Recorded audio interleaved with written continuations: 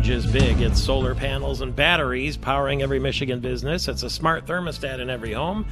Consumers Energy making it happen. If you haven't heard, they're working hard to ensure Michiganders have access to sustainable, reliable, affordable energy. And you can learn more at consumersenergy.com/clean energy. There was a lot of energy yesterday. Magic Johnson apparently came in to campaign for Gretchen Whitmer. And some of the feedback was, hey, Magic, you haven't lived in Michigan in a long time. What's it to ya? His Michigan State Spartan team will be on the aircraft carrier on Veterans Day on Friday in San Diego, America's finest city, for what it's worth. Also, I see now Trafalgar has a final poll in the race for governor, and it has Tudor Dixon 48.5%, Gretchen Whitmer 48.2%. And I would advise you that the governor herself said during that rally yesterday at Michigan State that this race is going to be decided by a few thousand votes. It's Michael Patrick Shields on Election Day, and very happy to welcome back a man who's, I'm sure, in high demand today, Alain Sanders, former senior writer at Time Magazine and professor emeritus political science at St. Peter's University in Jersey City, New Jersey. Welcome back to the airwaves, sir. Thank you. Good morning. How you doing? I'm curious to know, which of the races are you most interested in? The New York governor, the Senate, Pennsylvania, Los Angeles mayor, where huge amounts of money have been spent.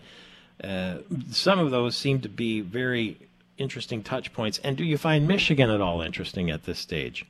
Well, I think Michigan is interesting in the sense that it's a close race, and that's true around the country. So because it's a close race and because there's so many around the country, there are really a lot of interesting races.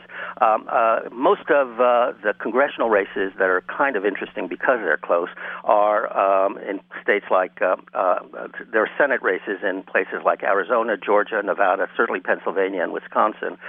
In the governor's races, Michigan is interesting indeed because it's close, but also interesting is Arizona, because there Kathy Hobbs is facing Kari Lake, and as you know, Kari Lake is a very charismatic former newscaster, and many people are saying that if Kari Lake wins there, she has a big future in the Republican Party. Some are even suggesting that she might be a vice presidential person on any Republican ticket. We'll have to wait and see. But the Senate is where it could tip either way based on how things turn out in the states I mentioned. The House is all the analysts indicate that it will tip Republican.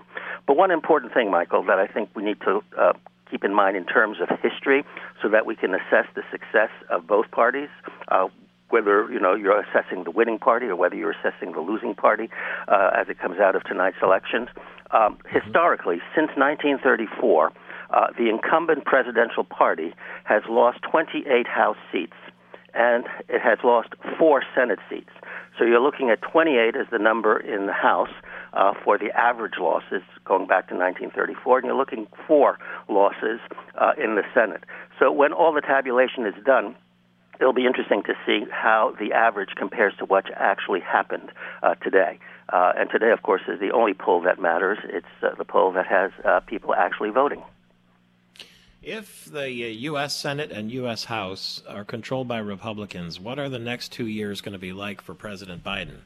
Well, whether the Republicans control one or both houses, I think what you're really going to see is gridlock. I mean, a lot of people want change. They want this, they want that. The economy is high up on the agenda for many people as they go to vote. But essentially, if you're going to have a split government with a Democratic president and one or both houses in Republican hands, you're going to have gridlock. So what you'll see is a lot of messaging bills that have no hope of getting passed by either party, but just to send a message going into the next round of elections for the presidency. You'll see a lot of investigations. The Republicans have said they want to investigate many aspects of the Biden administration, and you're likely to see a lot of showdowns, particularly over the debt limit bill. Republicans have said they were not going to vote to raise the debt limit unless there are certain things that are in the bill that they see as priorities. So the basic outcome of all of this will be essentially gridlock and basically campaigning. It won't be advertised as such, but it'll be gridlock and campaigning for the permanent presidential campaign of 2024, which will start tomorrow. Oh, God. Well, I guess that's the way it is these days. Is it so terrible for America that there's gridlock in the levers of the House and Senate and the presidency? There are those different branches. Well, it depends what you want in the government. Gridlock means that the checks and balances are working. That's what checks and balances mean, essentially gridlock. So if you believe that a small government is what America needs right now, a government that does as little as possible, then you'll be happy. If, on the other hand, you believe there are major issues, and it doesn't matter on which side of the political spectrum you are here, if you believe there are major issues that need to be addressed, whether there are conservative issues or liberal issues, then you're not going to be happy because not much is going to happen. So it depends what you believe is the role of the federal government as we go forward for the next 2 years. There is going to be a whale of a horse race on both sides, is there not, probably for the Republicans and the Democrats, as to who runs for the presidency next time around. I have a hard time imagining that President Biden will. He says he might.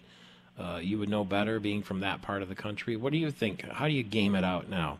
Well, it's hard to know. I mean, if Donald Trump actually runs, I think President Biden will want to shellac him again, to use the words the Democrats like to use. But we'll have to wait and see. I think it really depends on how Biden feels in terms of the political realities, but also in terms of his age and his health. He's going to be an elder statesman, a real elder statesman. So it's hard to say. I would say this. If neither Trump nor Biden runs, but even if they do, I would keep an eye on some key governors, both Republican governors and Democratic governors. I think if there is an alternative to Trump or Biden, the candidates that emerge will not come from the Senate. They will come from the governorship. So if you're looking at the Republican side, I think you can look certainly at Ron DeSantis. You can certainly look at Greg Abbott. If you're looking on the Democratic side, I think you can certainly look at Governor Murphy here in my state of New Jersey. I mean, he's a sort of a dark horse person, but he certainly is interested. More prominent, of course, is Governor Newsom of California, and I think even Governor Pritzker of Illinois. I would say this. If in Pennsylvania is a really interesting race, by the way. If Josh Shapiro, who's a Democratic candidate, emerges victorious in the Pennsylvania governor's race, I would keep an eye on him, too. It might be too early for 2024 for him, but he certainly is a young guy, and he's very eloquent. So I would keep an eye on him, too, on the Democratic side. But, I noticed you did not mention Gretchen Whitmer. No, I don't think so. I think she faces a lot. I mean, she might be a vice presidential nominee. Sometimes you look for a vice presidential nominee to fill out geographically a ticket.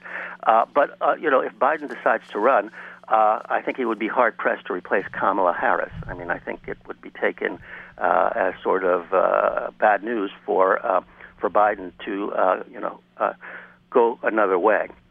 Different, of course, for former President Trump. He's made it quite clear that he has differences with Mike Pence, and nobody expects Mike Pence to be on the Republican ticket if President Trump, gets the nomination.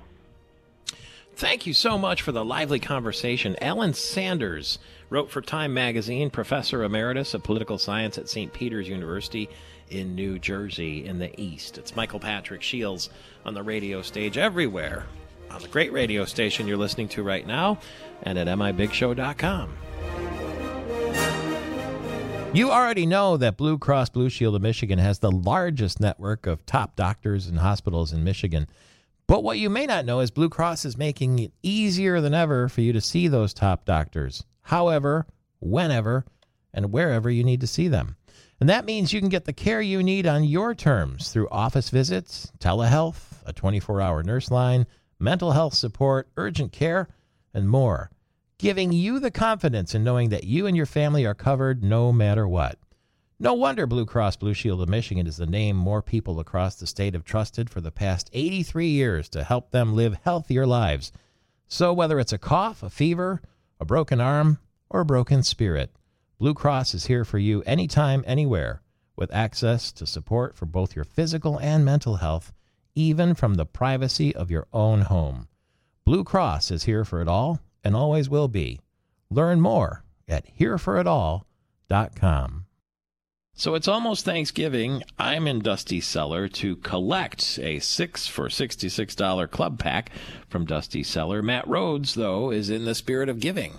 Yes, Michael, this month with the club purchase, we'll be raising funds for Meridian Township residents that cannot easily purchase what they need for the holiday with matching funds to Meridian Cares. 33% of Meridian Township households struggle financially, and they can't even afford maybe basic needs like housing and food and health care. So Meridian Cares helps prevent neighbors in need from facing severe economic hardship like hunger and homelessness. Yes, Michael, so with each club pack, we're asking for donations to Meridian Cares of $1 to $10, and we'll match that donation to pass it on to Meridian Cares so more of our township residents can meet their needs. Well, thanks to you, Matt, at Dusty's Cellar. I'm in with a club pack and a donation to Meridian Cares. So join me at Dusty's Cellar for the 6 for $66 Wine Club, and you can support Meridian Cares too.